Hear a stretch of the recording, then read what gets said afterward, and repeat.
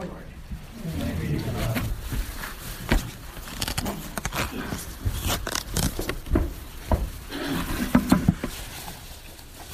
Well, good morning. Good morning. I am saddened to hear, I guess sad's not a good word. I hate to hear that Mike's going to be gone for a year or so. When are you leaving? September. And we will plan a mission trip to Afghanistan. I think that would be safe. But I was thinking this will be Mike's third tour. And his first one was very difficult in terms of the injury that he sustained, and then he went back even after that, and now going for a third time. And we're proud of you and grateful for you and Patty.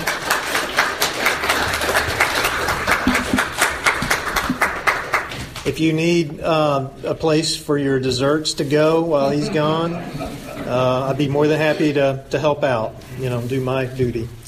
Well, the other day I went to McDonald's. I try to eat healthy, and I was going to McDonald's, and I thought this is going to be fast, and I'll be able to get in and out. It was the one over here on Uri, and as I pulled in to the line and finally got up to the part where you order, I gave my order, simple order. It was like a number one, no onions, and yes, you can increase, what is it? Supersize it. You can tell I go a lot. And so I noticed that I just stayed right there. The cars ahead of me were not moving. We weren't going anywhere. And so about 5 minutes passed. And the lady, of course, kept coming on and going, "Hi, may I take your order?" And I said, "You did. I'm still right here." And that happened 3 or 4 more times. We really got to know each other pretty well. And then I got up to finally got up to the window and was able to pay. And I was just fuming mad. I mean, this was like 10 minutes from the time that I had ordered. And I exchange. I gave her my card, and then she gave me the receipt, and then she said, "Have a blessed day." And I thought, no, I don't feel too blessed right now. Got up to the second window finally, and as I got up there, they didn't have the fries ready. I mean, McDonald's was out of fries. That's really the only reason I was going through the line, was to get the fries. And so she said, "Could you just pull up a little bit over here? We'll bring them up to you." And I said, "Really? I've been waiting all this time, and now I've got to wait longer? You want me to pull up and wait for you?" "We'll bring it out, I promise." So I pulled up, and she brought the fries out, and all was well, until she said, "And have a blessed day." I thought, what is this with McDonald's? I'm used to that with Chick-fil-A, but not necessarily at McDonald's. What does she mean? Does she know what it means to bless somebody? Or, I mean, is she really a Christian? Or has it just become a part of our way of greeting one another, or a way of saying goodbye? I wasn't sure, and I sure didn't want to get into a long theological dialogue over French fries. But have a blessed day. Be blessed. These are words that we hear this morning. And I think the people that Jesus was saying them to were a little confused. They were a lot confused. This is the Sermon on the Mount. And you can see here there are a number of words that Jesus is using. Peacemakers, hunger and thirst, persecuted, those who mourn, poor in spirit, meek. All of these are words that describe the people who were out there on this mountainside. As Jesus was teaching them, they were drawn into the words that he was using. And I'm sure that collectively they looked around when Jesus said, "Blessed are you." They thought, "No, we've never been blessed. We don't feel blessed. We are poor. We are mourning. We are persecuted." I mean, these are not the elite of their society. These are the poor of the poor. And they are gathering around Jesus because they're starting to hear a word of hope. They're starting to hear that this guy's making sense. This guy is challenging the people in our own religion who are telling us that we're no good, who are telling us that we have to get our lives straightened up in order for our country to be saved. These are the people who are dealing with the frustrations of being ripped off, not only by the Roman government, which is over them, but by the people in their own cities, the people in their own villages, the people who are a part of their religion, who are supposed to be looking out for them. And so they're dealing with all of this stuff, and so they've gathered around. They're hungry, and we'll see later that, not today, but in a few Sundays, where Jesus feeds them. He teaches them, and He takes just a minimal amount of food, blesses it, and feeds them to the point where there's some left over. Jesus is caring for them. He's learning their names. He's learning their diseases. He is getting involved in the details of their lives. What a wonderful thing to be sitting there out in God's beautiful nature, listening to these powerful words. And as they listened, they would have this dream that would start to come into their hearts and into their minds, that maybe this world can be a better place. If what this guy is talking about, this Jesus, if what he is saying really is serious, then we're going to see amazing things happen in our world. God is going to finally rescue us. God is going to deliver us from all of our problems, and we will be blessed. And so I'm sure there was a lot of conversation, mumbling, going back and forth about what it means to be blessed. And in some churches, you'll see preachers. I like watching T.D. Jakes. Are you familiar with T.D.? Bishop T.D. in Dallas? I just wish I could preach like T.D. One day I'm going to. I did bring my hanky. Where is it? Oh, that's not it. That's my cheap man's hanky, paper towel. I actually have one here. And I just wish I could do that. One day I'm going to get there, okay? Not there yet.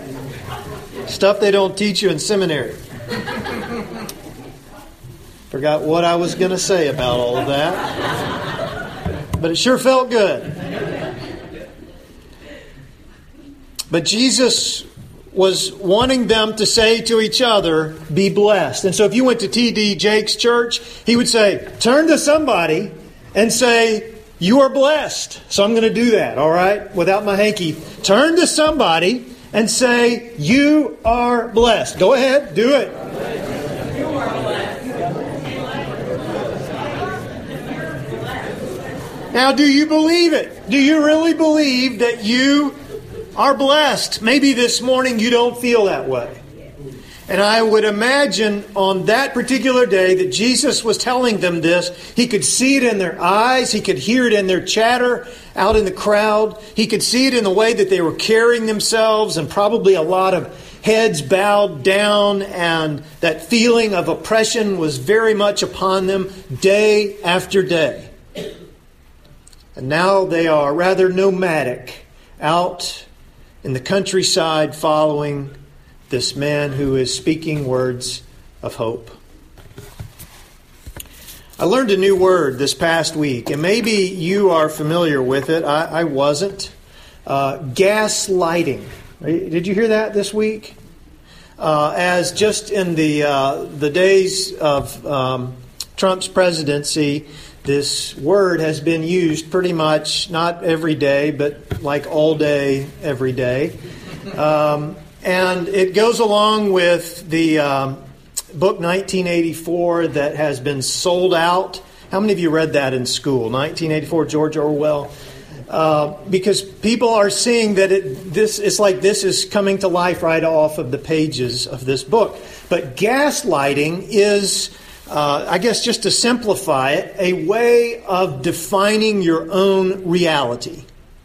right? Kind of like alternative facts, right? Where we are living in a post-truth society. Truth is whatever you want to make it to be. If you say it loud enough and long enough, then it becomes true. And gaslighting is a way that describes how people are brainwashed to where you begin to say things and chip away at the truth. And you do this long enough, slow enough, but over a long enough period of time where the next thing you know, everybody believes it. They believe this person's reality. Now that's scary, isn't it? It's scary for someone to walk into a room and define reality, and then for people to believe it. As we hear in these words of Jesus, as we call them the Beatitudes, as Jesus says, all of these blessings, these are yours. We realize Jesus is defining reality, isn't he? I'm not going to say Jesus was gaslighting. That would be horrible.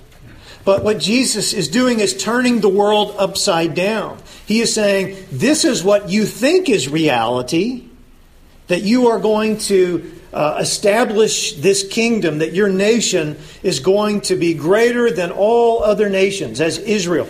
And as you live out your lives, it's going to be all about you. It's going to be about your possessions and your blessings and your light. And what God is saying, as we've heard in Micah, I've got a controversy with you because that's not what I intended. You're bringing all of these sacrifices, these fattened calves, and all of these things. And I don't even care about them. I don't want them. What I require of you is to do justice, to love mercy, and to walk humbly with your God. That's it. It's just as simple and practical as that. But we see that Jesus shares this with the crowd around him, and I think this crowd really started to latch on.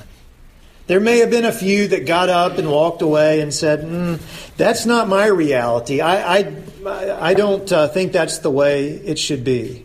As Jesus would later talk in the Sermon on the Mount about the things that they ought to be doing to their enemies, the way that they ought to maybe turn things around on them a little bit, and even love their enemies. So Jesus really says some amazing things here in this text, especially just in this small part of the Beatitudes. As we hear this today, we hear that Jesus is redefining our reality, isn't he? That for the church, Jesus is speaking these words. It wasn't just for the people gathered in that crowd. And some people do think that the Sermon on the Mount is impossible. That what Jesus says is impossible, therefore it doesn't apply to us. And so some religious groups have come up with a way of saying, this is for the Christians who live in the millennial reign of Christ. And it fits with a theology that says Jesus is going to come back. He's going to rapture up all of the Christians and take them out of the world, and they will be with Jesus in heaven for 1,000 years. And it is during those 1,000 years, or after, some say, that we will live according to this. We'll be able to live out the Sermon on the Mount. But until then, we can't, so we shouldn't really even try. It doesn't make sense. But I don't think Jesus had any of that in mind. I don't think he had a millennial view of eschatology. Do you? What Jesus was saying is, this is something you can do right now. This is religion made practical.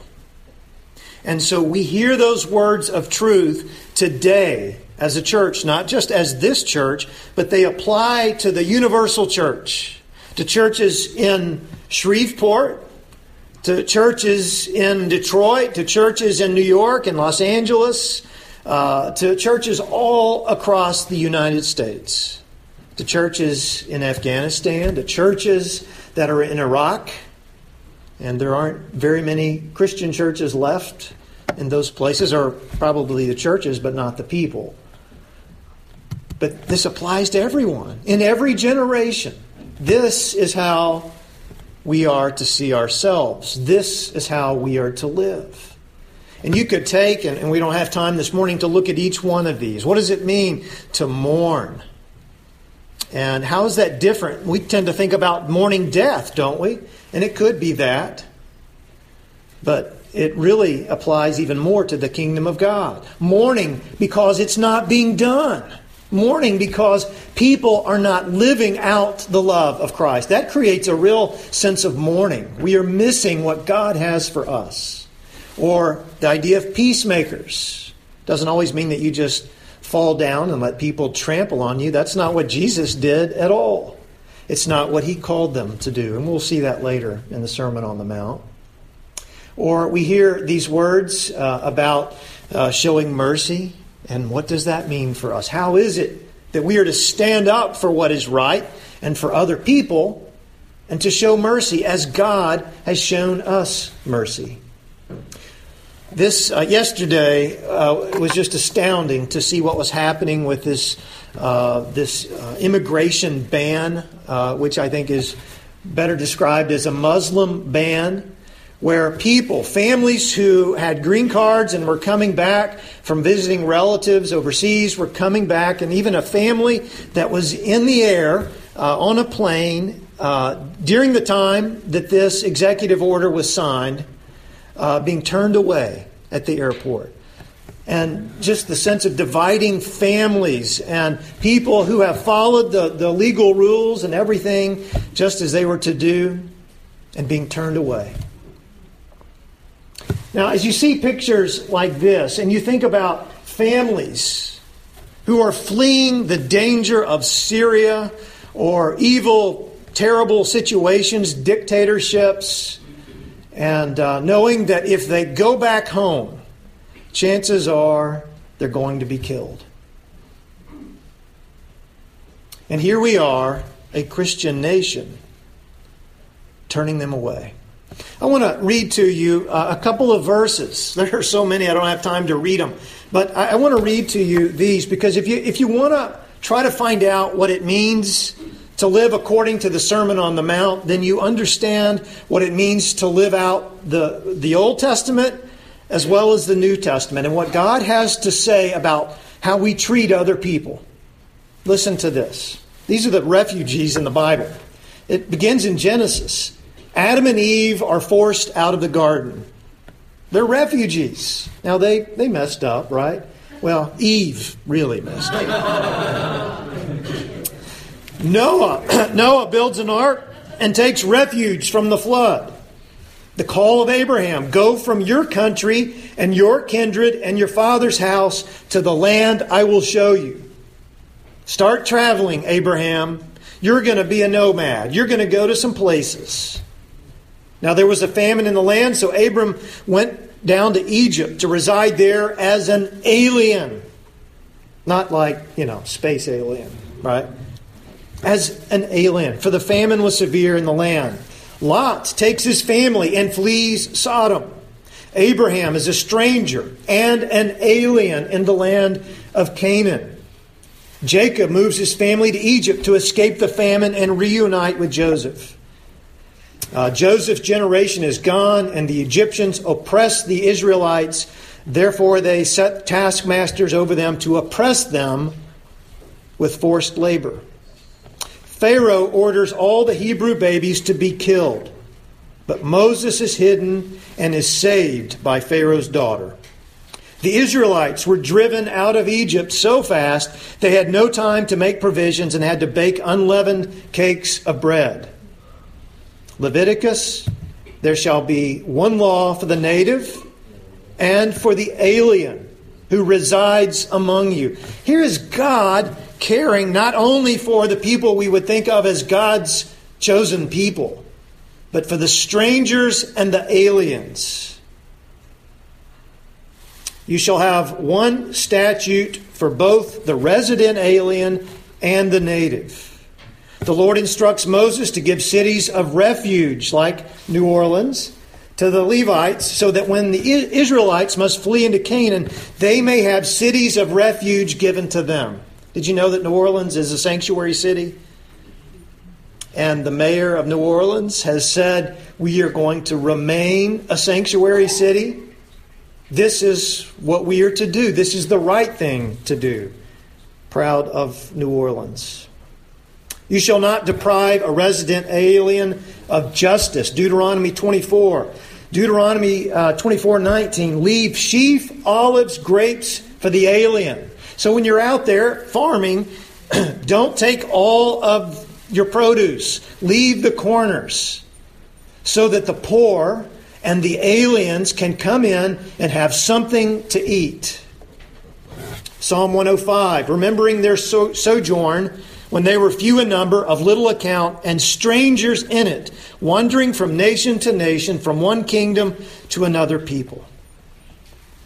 Psalm 146, the Lord watches over the strangers. Isaiah 16, be a refuge to the outcasts of Moab. Jeremiah 7, if you do not oppress the alien, then I will dwell with you in this place.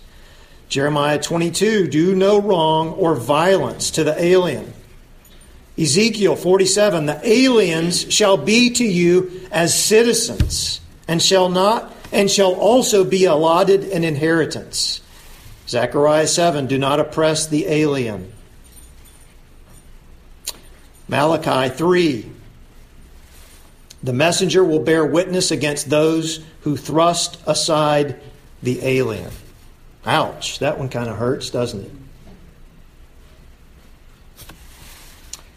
Scripture after Scripture, we find the reality. In fact, Matthew 2, Jesus and parents flee Herod's search for the child.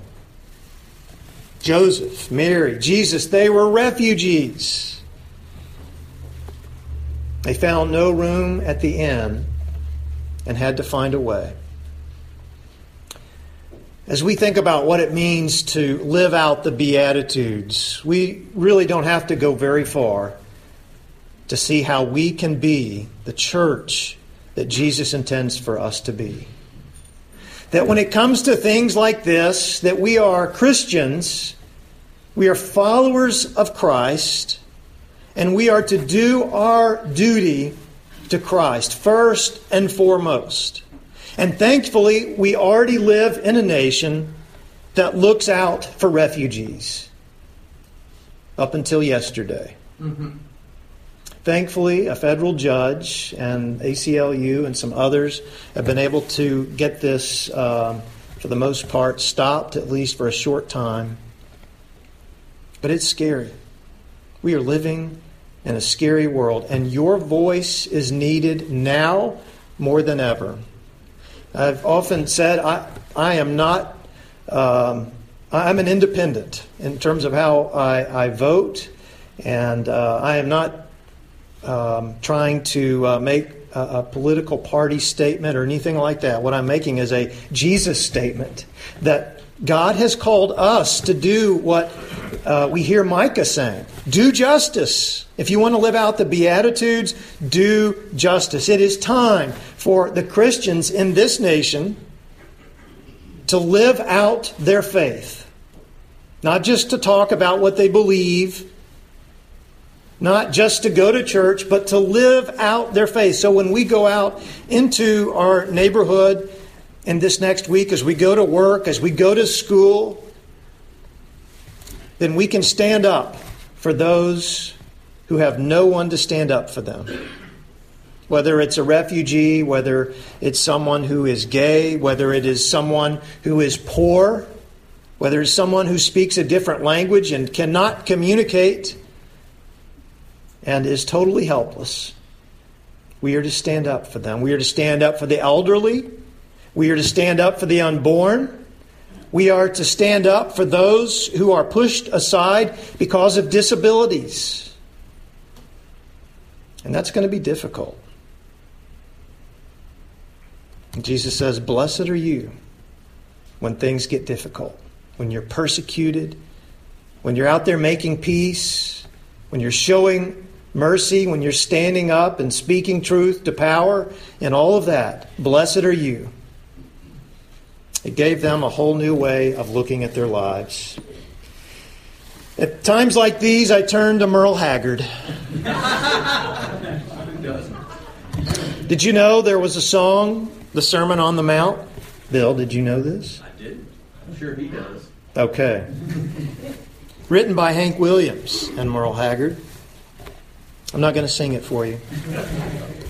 A man sat on a mountainside, a carpenter by trade, teaching his disciples while they knelt and prayed. He blessed the poor and simple, and he brought the mourners joy.